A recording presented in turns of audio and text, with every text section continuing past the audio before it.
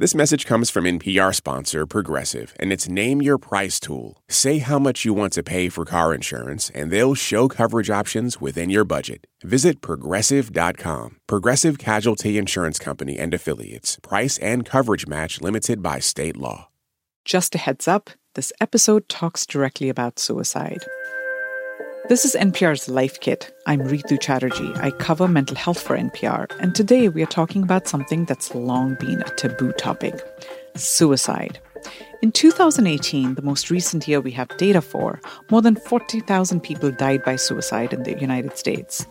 And a recent report by the CDC suggests that about 11% of adults are having suicidal thoughts during this pandemic.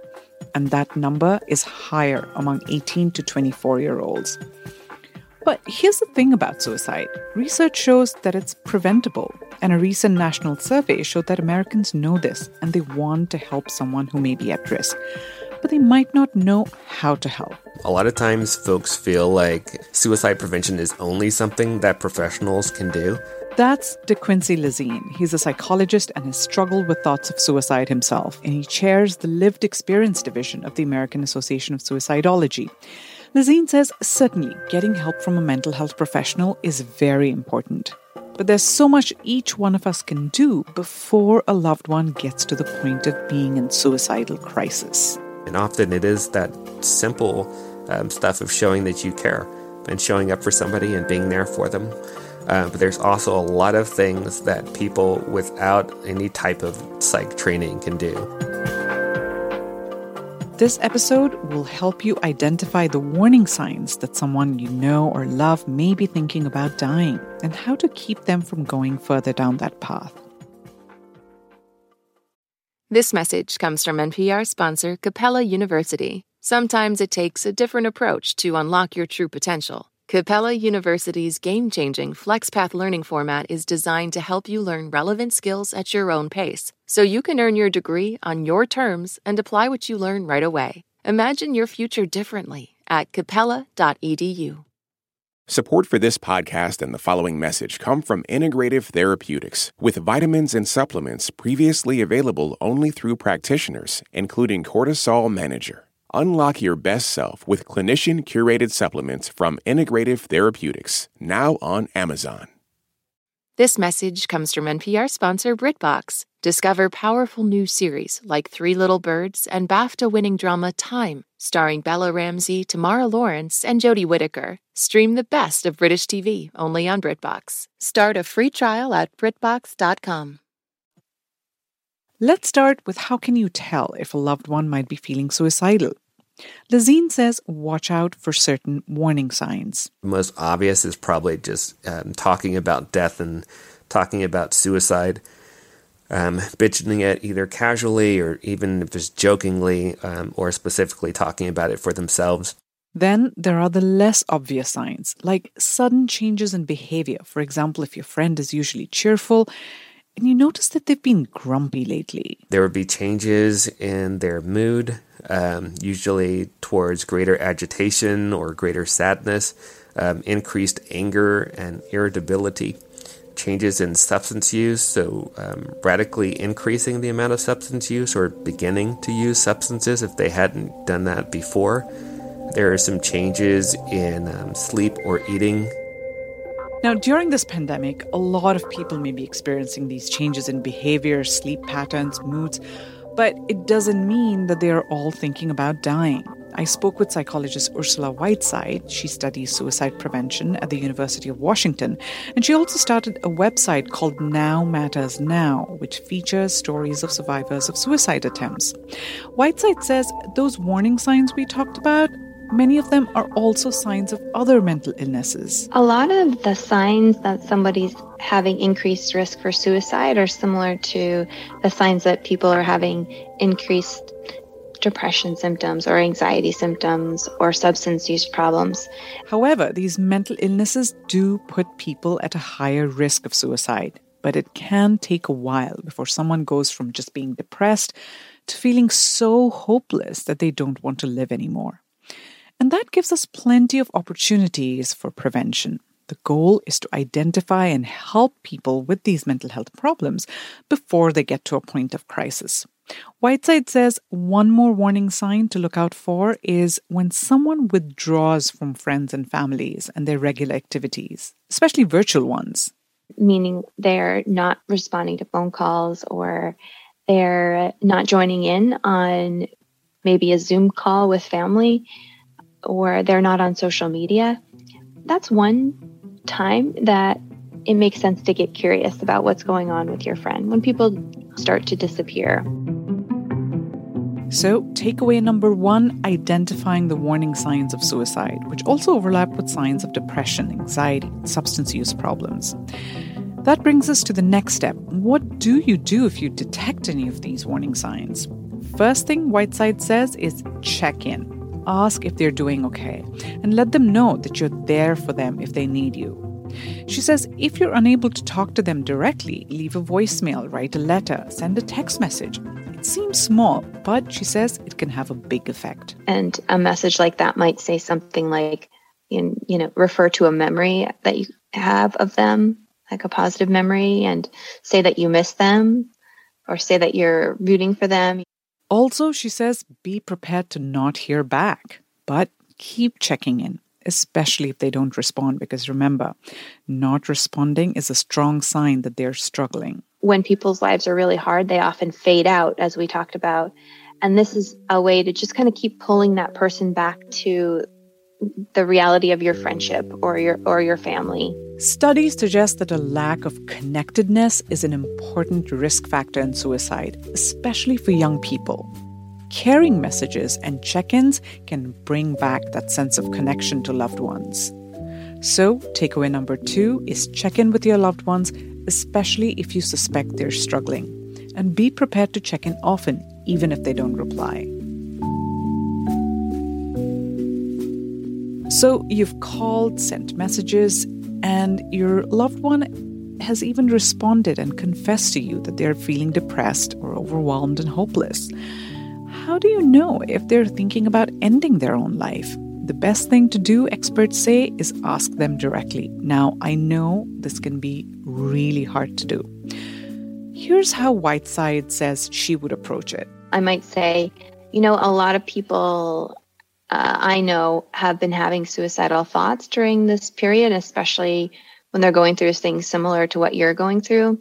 And I think it makes sense that some people just, want to not feel this way anymore.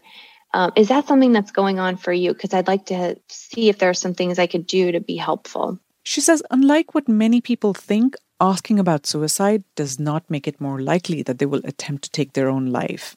But Whiteside says, if you broach the topic, don't be judgmental about how they feel. You're asking because you want to be helpful, not because you're going to call 911. Now, calling 911 is something you should not do unless someone has already hurt themselves or they are in imminent danger and are unwilling to keep themselves safe.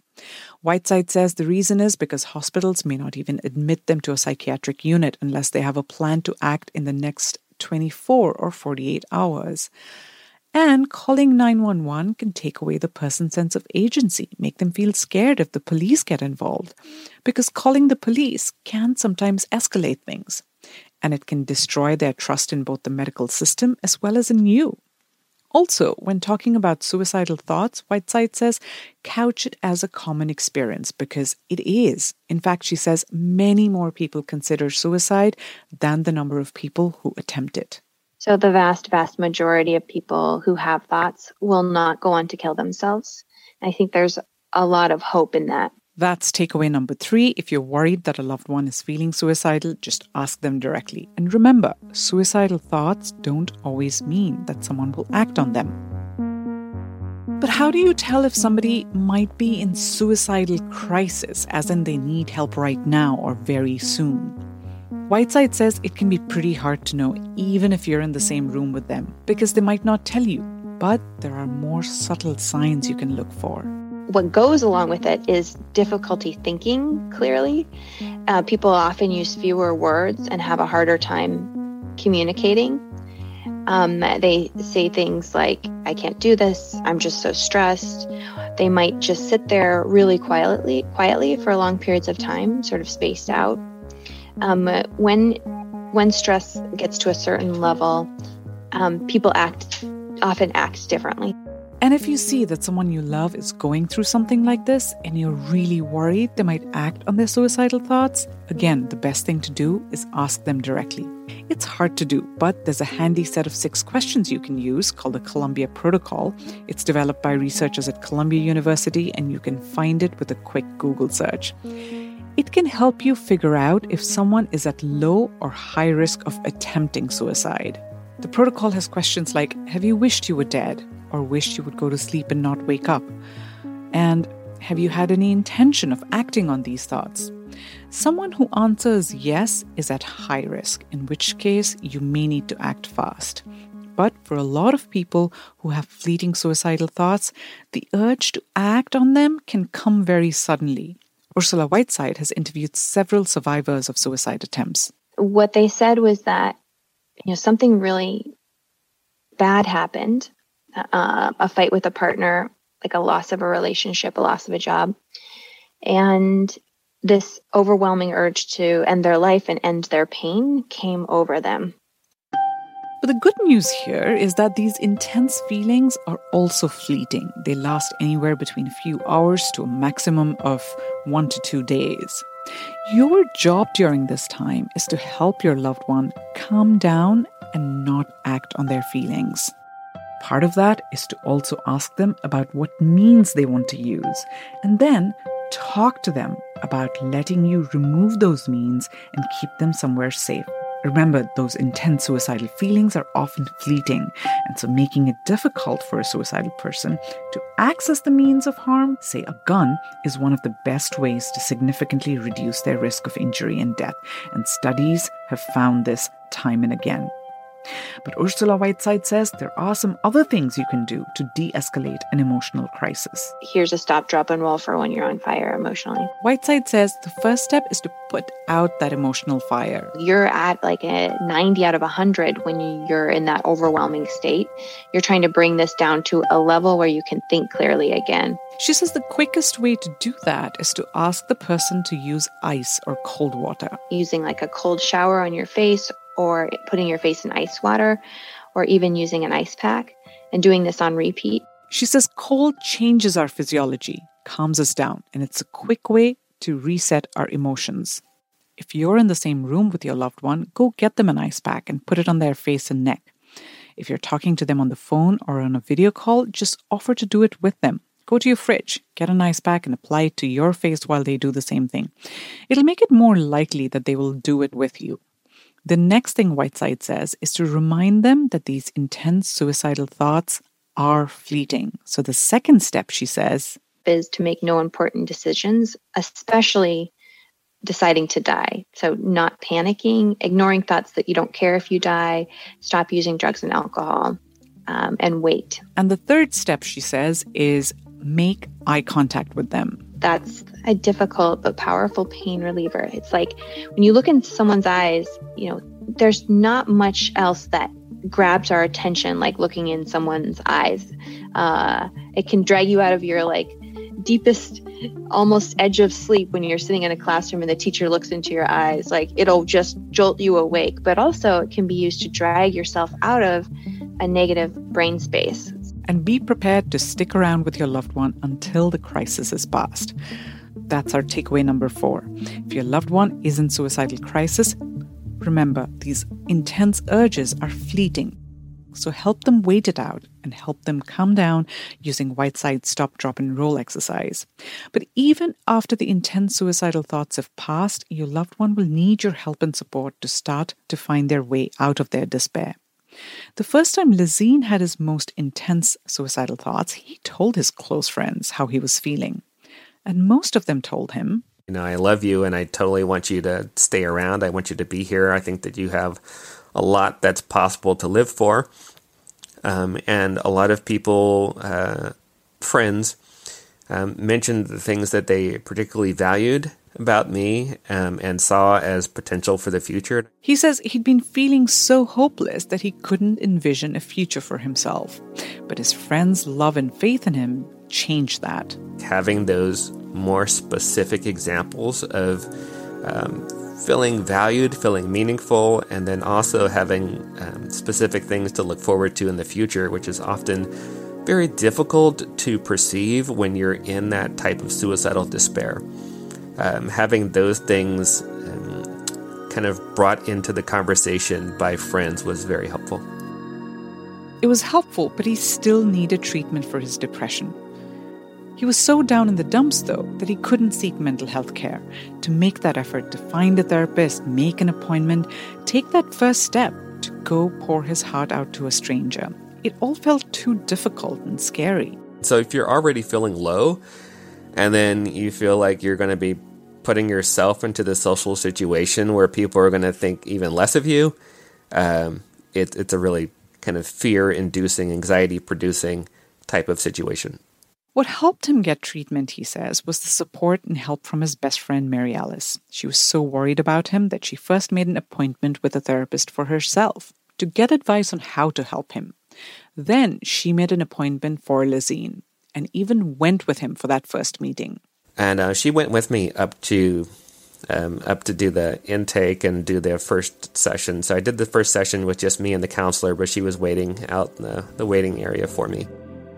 And that, he says, was invaluable. That's takeaway number 5. If you found out your loved one is depressed or anxious and has lost their will to live, be prepared to take those extra steps to help them find treatment and make sure they stick to their treatment. Now, I should add the obvious. None of this is easy. The work can be daunting and exhausting. So be open to seeking help yourself along the way. And if you're overwhelmed and don't know what to do next, you can call or text the Suicide Prevention Hotline, which is 1-800-273-8255. You can talk to a trained professional for advice on what to do next, or just get some emotional support. And of course, it's a number you should also give your loved one who's struggling, so they know they can call it anytime, especially when they don't have a loved one to talk to right away. Suicide is preventable. It might take a while and it often requires patience and a lot of hard work, but research suggests it's possible to help people find their way out of despair and hopelessness. And a lot of times folks feel like they need to be able to say the right thing or do the right thing. And often it is that simple stuff of showing that you care and showing up for somebody and being there for them, making eye contact and just being around to listen actively and to, show that they are valuable enough for your time. Now, I also want to add that if you have lost a loved one to suicide, maybe you weren't able to intervene, or maybe you said and did the right things and they still died, it's important to remember that it's not anyone's fault. And whether you've lost a loved one or are trying to help a loved one who's feeling suicidal today, remember to seek help and support for yourself too. To summarize our big takeaways, number 1, identify the warning signs. They can be obvious, like talking about dying, or less obvious ones, like sudden changes in someone's behavior or mood. Number 2, check in with your loved ones, especially if you've identified any of the warning signs. And don't stop checking in just because you don't hear back from them. Takeaway number 3, if you're worried someone you know is considering suicide, be direct. Ask if they have thoughts of dying. Asking someone will not increase their risk of suicide. In fact, it opens up a conversation and can help them get the support that they need. Takeaway number 4, if your loved one is in immediate suicidal crisis, remember these intense urges are fleeting, so help them calm down and wait it out. Use Ursula Whiteside's Stop, Drop and Roll to get through the crisis. Number 5, if your loved one is struggling with despair and thoughts of death, help them find mental health care and be prepared to accompany them to their appointments. And once more, if you or someone you know is in despair and having thoughts of dying, call or text the National Suicide Prevention Hotline, which is 1-800-273-8255. For more Life Kit, check out our other episodes. We've got episodes about managing anxiety and mindfulness. You can find those at npr.org/lifekit. And if you love Life Kit and want more, subscribe to our newsletter at npr.org/lifekit newsletter. If you've got a good tip, leave us a voicemail at 202-216-9823 or email us a voice memo at lifekit@npr.org. This episode was produced by Megan Kane. She's the managing producer. Beth Donovan is the senior editor. Our digital editors are Beck Holland and Claire Lombardo. And our editorial assistant is Claire Marie Schneider. I'm Ritu Chatterjee. Thanks for listening.